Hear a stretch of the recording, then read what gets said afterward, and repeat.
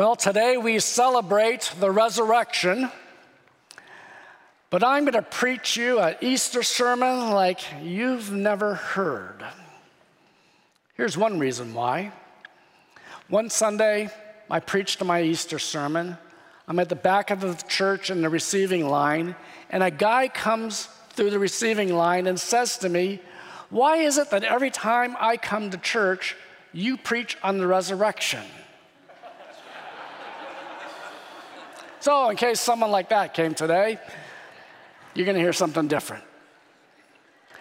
Another reason is we are doing a series on the book of Revelation. And today we come to chapter 12. And I was tempted to think, maybe I'll just skip this. I'll preach it next week. But I thought, no, there's an Easter message in this chapter. And so we're going to go ahead and do chapter 12. It's going to give us insight into Christmas, Good Friday, Easter, the Ascension, and things that are going on in our lives and in the world right now. So to give you a little introduction to the book is called Revelation. It's because a revelation was given to the Apostle John by Jesus. And what it does is revelation comes from the word reveal. So a curtain is pulled back, and we actually see into the spiritual realm things we would not see if they were not revealed to us or told to us. The book will use symbols and pictures to convey this reality. Now, if you saw the movie The Sixth Sense, fictional account, but the movie is about people who, some live in the present world and only see the present world. Some people are actually living in a spirit world, and there's a child in the movie who sees both. So I'm going to show you a little clip.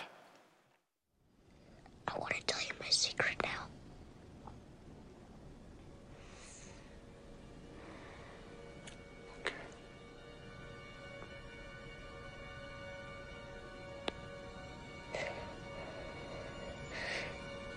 I see dead people.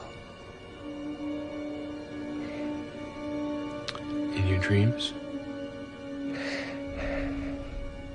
While you're awake? Okay, Revelation isn't about dead people, but it is about seeing things while you are awake, a spiritual realm that's not normally visible to us. So I'm going to read you a bit of chapter 12. After I read it, you're going to say to yourself, what does that mean? But then I'll explain things, and hopefully you'll see, this does apply to our life right now. So here we go, Revelation chapter 12, verses 1 through 12, and also verse 17. A great sign appeared in heaven. A woman clothed with the sun, with the moon under her feet, and a crown of 12 stars on her head. She was pregnant and cried out in pain as she was about to give birth.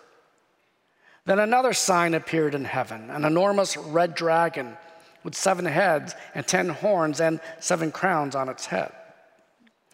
Its tail swept a third of the stars out of the sky and flung them to the earth. The dragon stood in front of the woman who was about to give birth, so that it might devour her child the moment he was born. She gave birth to a son, a male child, who will rule all the nations with an iron scepter. And her child was snatched up to God and to his throne. The woman fled into the wilderness to a place prepared for her by God, where she might be taken care of for 1,260 days. Then war broke out in heaven. Michael and his angels fought against the dragon, and the dragon and his angels fought back, but he was not strong enough, and they lost their place in heaven. The great dragon was hurled down, that ancient serpent called the devil, or Satan, who leads the whole world astray. He was hurled to the earth, and his angels with him. Then I heard a loud voice in heaven say, "Now have come the salvation and the power and the kingdom of our God and the authority of his Messiah. For the accuser of our brothers and sisters, who accuses them before our God day and night, has been hurled down.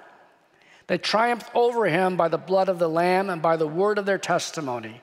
They did not love their lives so much as to shrink from death. Therefore rejoice, you heavens, and you who dwell in them. But woe to the earth and the sea, because the devil has gone down to you. He is filled with fury because he knows that his time is short. Then the dragon was enraged at the woman and went off to wage war against the rest of her offspring, those who keep God's commands and hold fast their testimony about Jesus. So the chapter starts off by saying there was a sign in heaven. A sign points to another reality. It doesn't point to itself. And this sign will appear as a metaphor or as a picture that points to a reality. Not too different than this image you see on the screen. Do you know what it is? Do you know what it means? Let me give you some context. That skyline is the skyline of Hong Kong. That image appeared in 1997, the day after Hong Kong reverted to the rule of communist China. The caption on the cartoon read, "Today Hong Kong, tomorrow, ...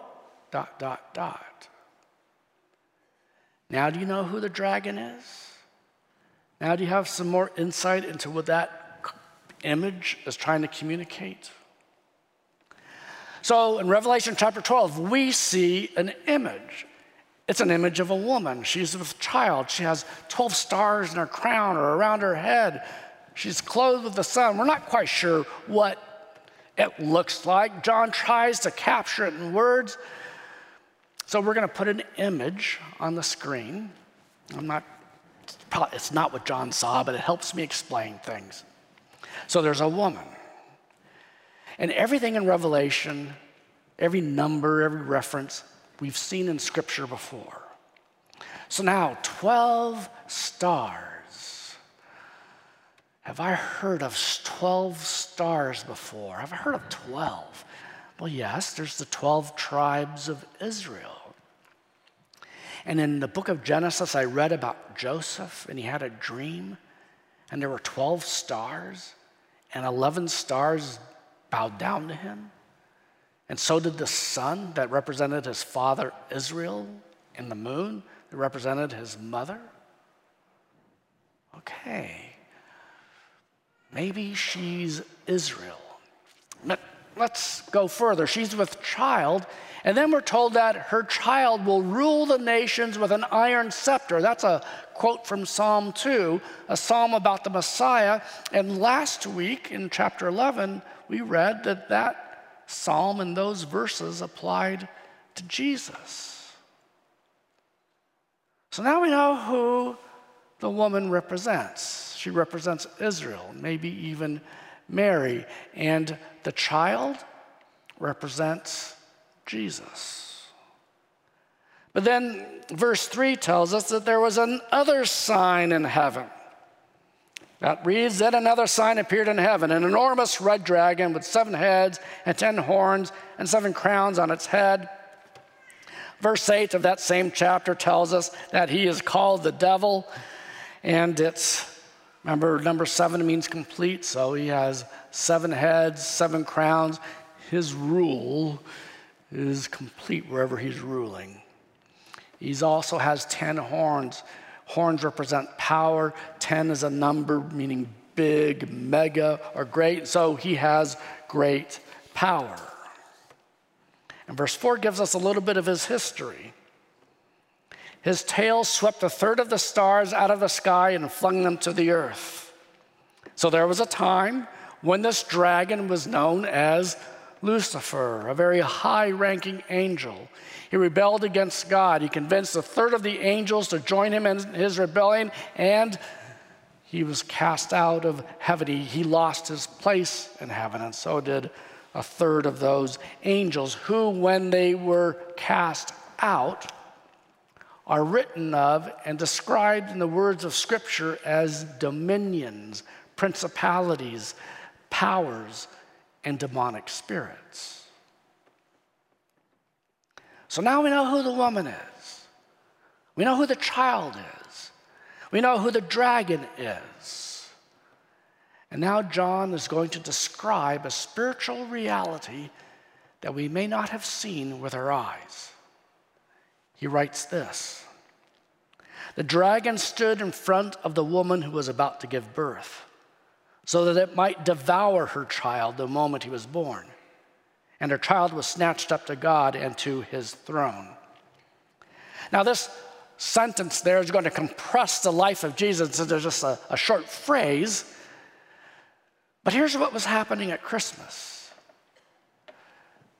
We think Jesus, and he is, he's born of Mary. He's really born from Israel. And at his birth, there's a king named Herod who wants to kill him. We think, Herod's an insecure guy, and he is. And he sees Jesus as a threat to his rule, and Jesus is. But John's telling us there's a spiritual reality behind what Herod was doing. That it really was the dragon working through Herod to destroy the Messiah so that he would not usurp Satan's rule on the earth. And then we know that Jesus and Mary and Joseph are visited by the wise men. Joseph was warned to take the family to Egypt, and there they were kept by God. And then the rest of Jesus' life is summed up in this phrase where he was snatched up to God's throne. Now we know about Jesus, his birth, his life, his miracles, his death, his resurrection, his ascension into heaven. But they sum up the life of Jesus by saying he was snatched up and assumed his throne, because the end result of all of this was that Jesus would rule, that Jesus indeed would rule over all. And in Ephesians chapter 1, verses 20 through 23, we read this: "By his power he raised Christ from the dead and seated him at his right hand in the heavenly realms, far above all rule and authority, power and dominion." Those are demonic spirits. "Not only in the present age, but also in the one to come. And God placed all things under his feet and appointed him to be head over everything." 1 Corinthians 15 will echo the same idea. "The end will come when he hands over the kingdom to God the Father, after he has destroyed all dominions, authorities, and powers." Again, demonic spirits. "For he must reign until he has put all his enemies under his feet." And so Jesus accomplished the salvation of his people by his death and resurrection and ascension. But that ascension means that he rules. He will conquer all his enemies, especially the enemy, the dragon, the devil. And then verse 7 describes a battle that took place somewhere between the crucifixion and the ascension. Perhaps it began during Jesus' earthly ministry. But it says, "Then war broke out in heaven. Michael and his angels fought against the dragon, and the dragon and his angels fought back. But he was not strong enough, and they lost their place in heaven. The great dragon was hurled down, that ancient serpent called the devil, or Satan, who leads the whole world astray. He was hurled to the earth, and his angels with him." And I think this is a different battle than what took place in the beginning of the creation. I think this is the battle described in Colossians chapter 2, verse 15. "And having disarmed the powers and authorities, he made a public spectacle of them, triumphing over them by the cross." And so verse 12 tells us, "Woe to the earth and the sea, because the devil has gone down to you. He is filled with fury because he knows his time is short. And verse 17, the dragon was enraged at the woman and went off to wage war against the rest of her offspring, those who keep God's commands and hold fast to their testimony about Jesus. And there you are mentioned in the story.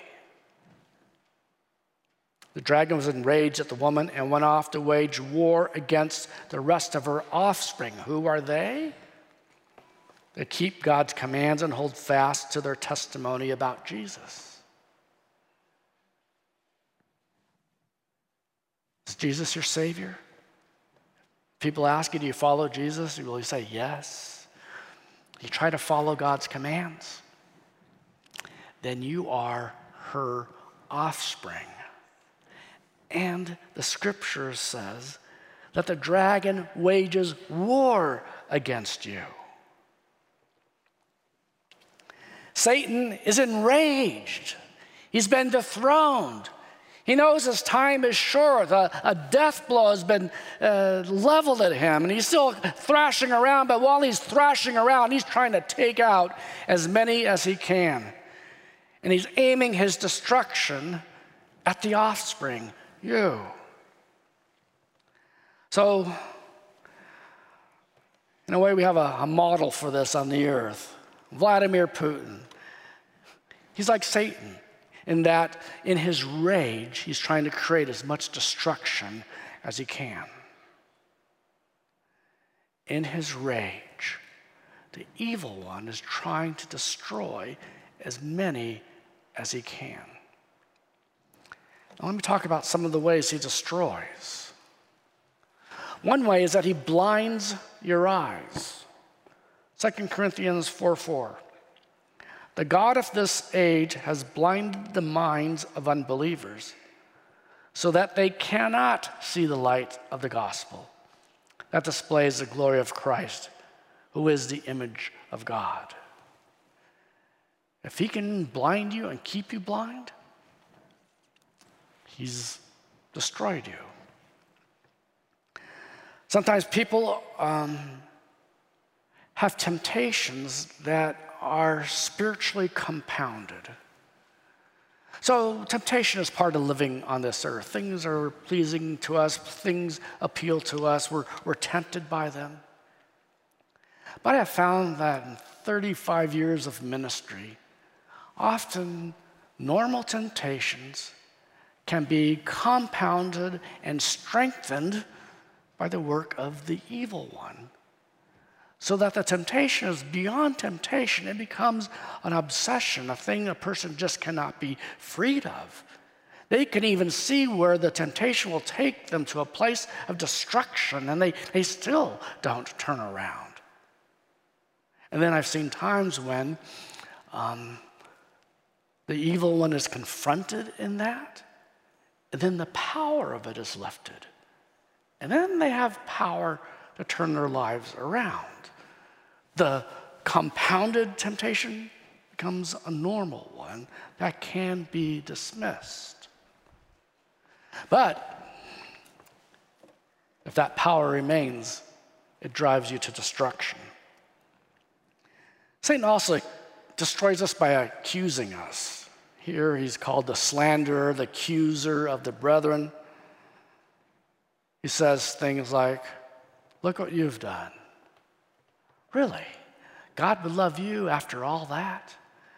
God won't accept you. You're not saved. Do you see how that destroys a soul? And then there are self-destructive thoughts and voices.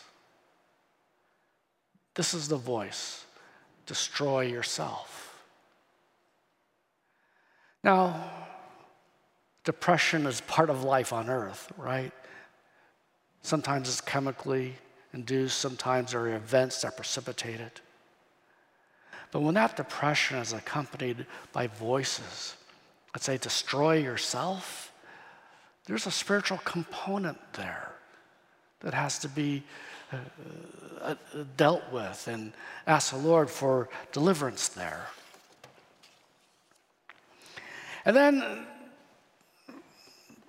Satan just tries to take you out of the game. Maybe the way he takes you out of the game is he gives you a life of ease. So you just watch the whole thing play out from the sidelines. Or maybe he inflicts a wound that perhaps came from the church.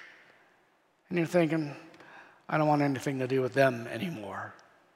And so now you're on the sidelines, out of the game.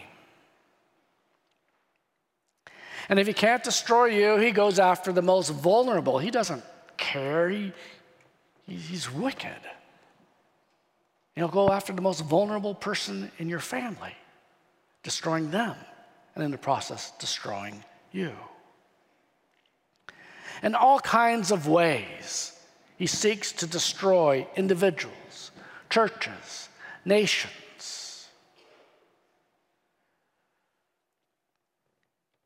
Have you experienced any of these things in your life?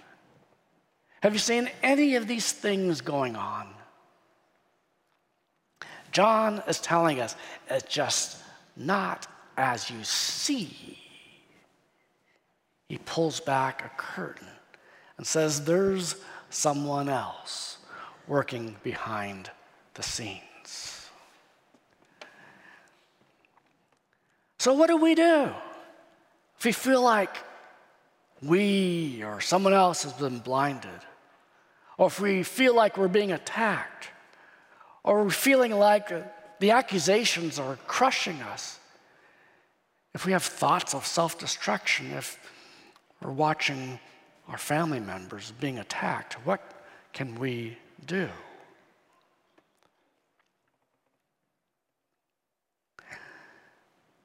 If you feel like you're blinded, you can actually say this. You could say it out loud. Lord Jesus, I pray that if I have been blinded, I pray the blinders would fall off. I pray this in your name. And then whatever the Lord shows you then, you have to be willing to receive with your heart. Are you feeling crushed by accusations? Do those thoughts keep running through your mind? Then remember the gospel. All your sins have been forgiven. None of those accusations rise up to the throne of God because it's Jesus who appeals to you. Now, Satan will still whisper them to your ear and to your brain, but they don't come before the Lord. They've been covered. Martin Luther wrote, when Satan comes around and says to you, you're a sinner, you deserve hell, you say back to him, I am a sinner, I do deserve hell. What of it? Christ has made full satisfaction for my sins. Not one sin can accuse me. And because of his work, where he is, I will be. Are you feeling attacked? Do you feel like your family is under attack? If it's your family, you gather your family around you. And then you pray, Lord Jesus, in your name, we pray that you would deliver us from evil. Isn't this what we pray in the Lord's Prayer? Pray it out loud with your family. And are you feeling like, yeah, I have been sitting on the sidelines?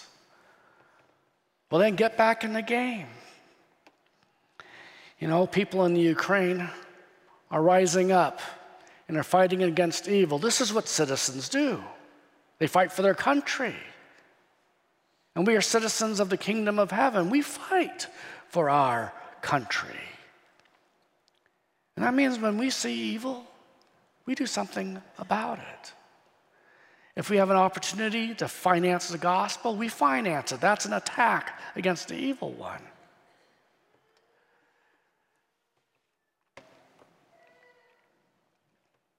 Salvation and power have come to you. Not only are we saved by the life and the death and the resurrection and the ascension of Jesus, but by those same events, we are given authority and power over the works of the evil one. In a way, we're like an FBI agent. An FBI agent is given authority and weapons to deter evil. Stop, it's the FBI. And you stop, right? Something about that authority, that name. And they can back it up with power.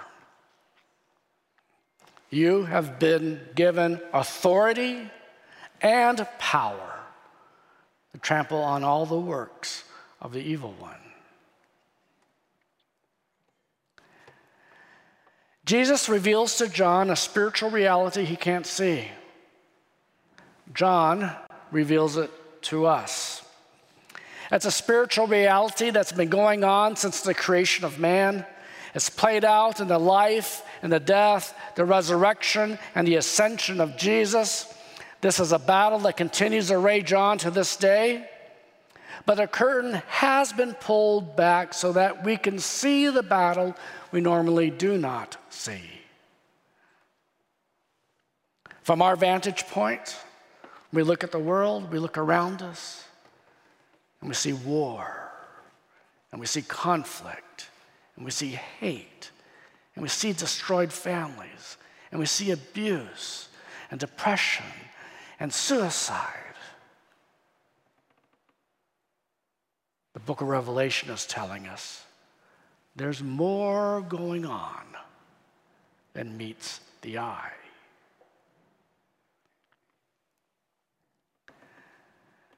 People in heaven see this reality, and they shout in response.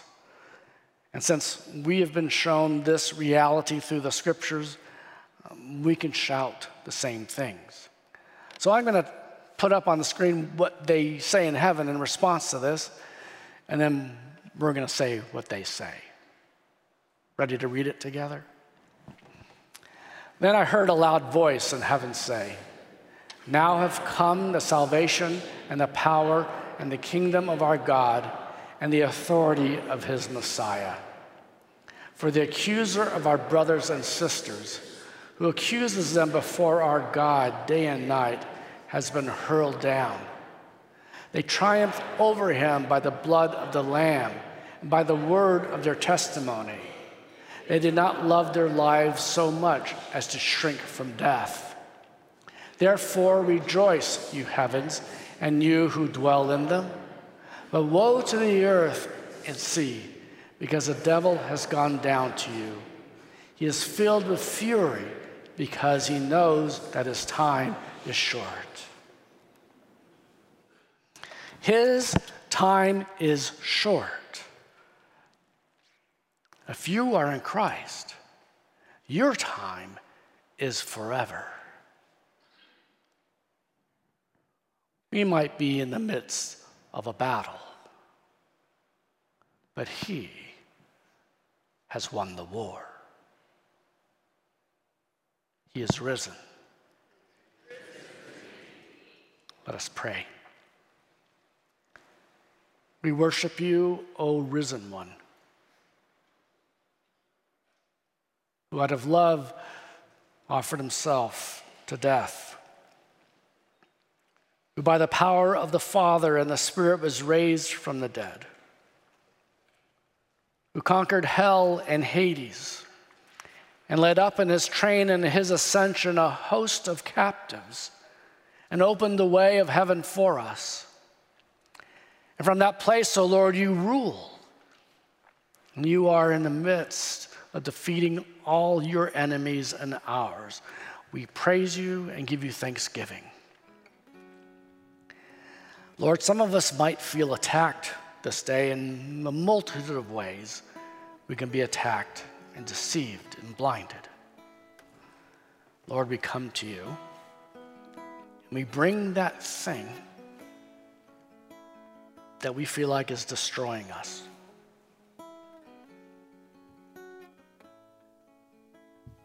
Lord, if the work of the evil one be involved, then Lord, we pray that in the name of Jesus, that power would be broken. In fact, Lord, we're going to whisper it to you now. In the name of Jesus, I pray that this thing, go ahead and name it before him, pray that its power is broken.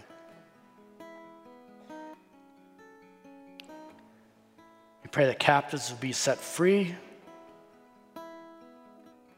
Those who are afflicted would be relieved. Pray, Lord, that you would do this as a testimony of your goodness and your power. Lord, we join you in your fight. And part of the way we join you is we're going to give an offering that advances the gospel. The gospel advances your kingdom and works against the kingdom of Satan. So we're joining you in that fight this morning with our gifts. So bless these gifts, Lord. Raise us up to be warriors who press the fight and represent your goodness to the world around us. In Jesus' name we pray. Amen.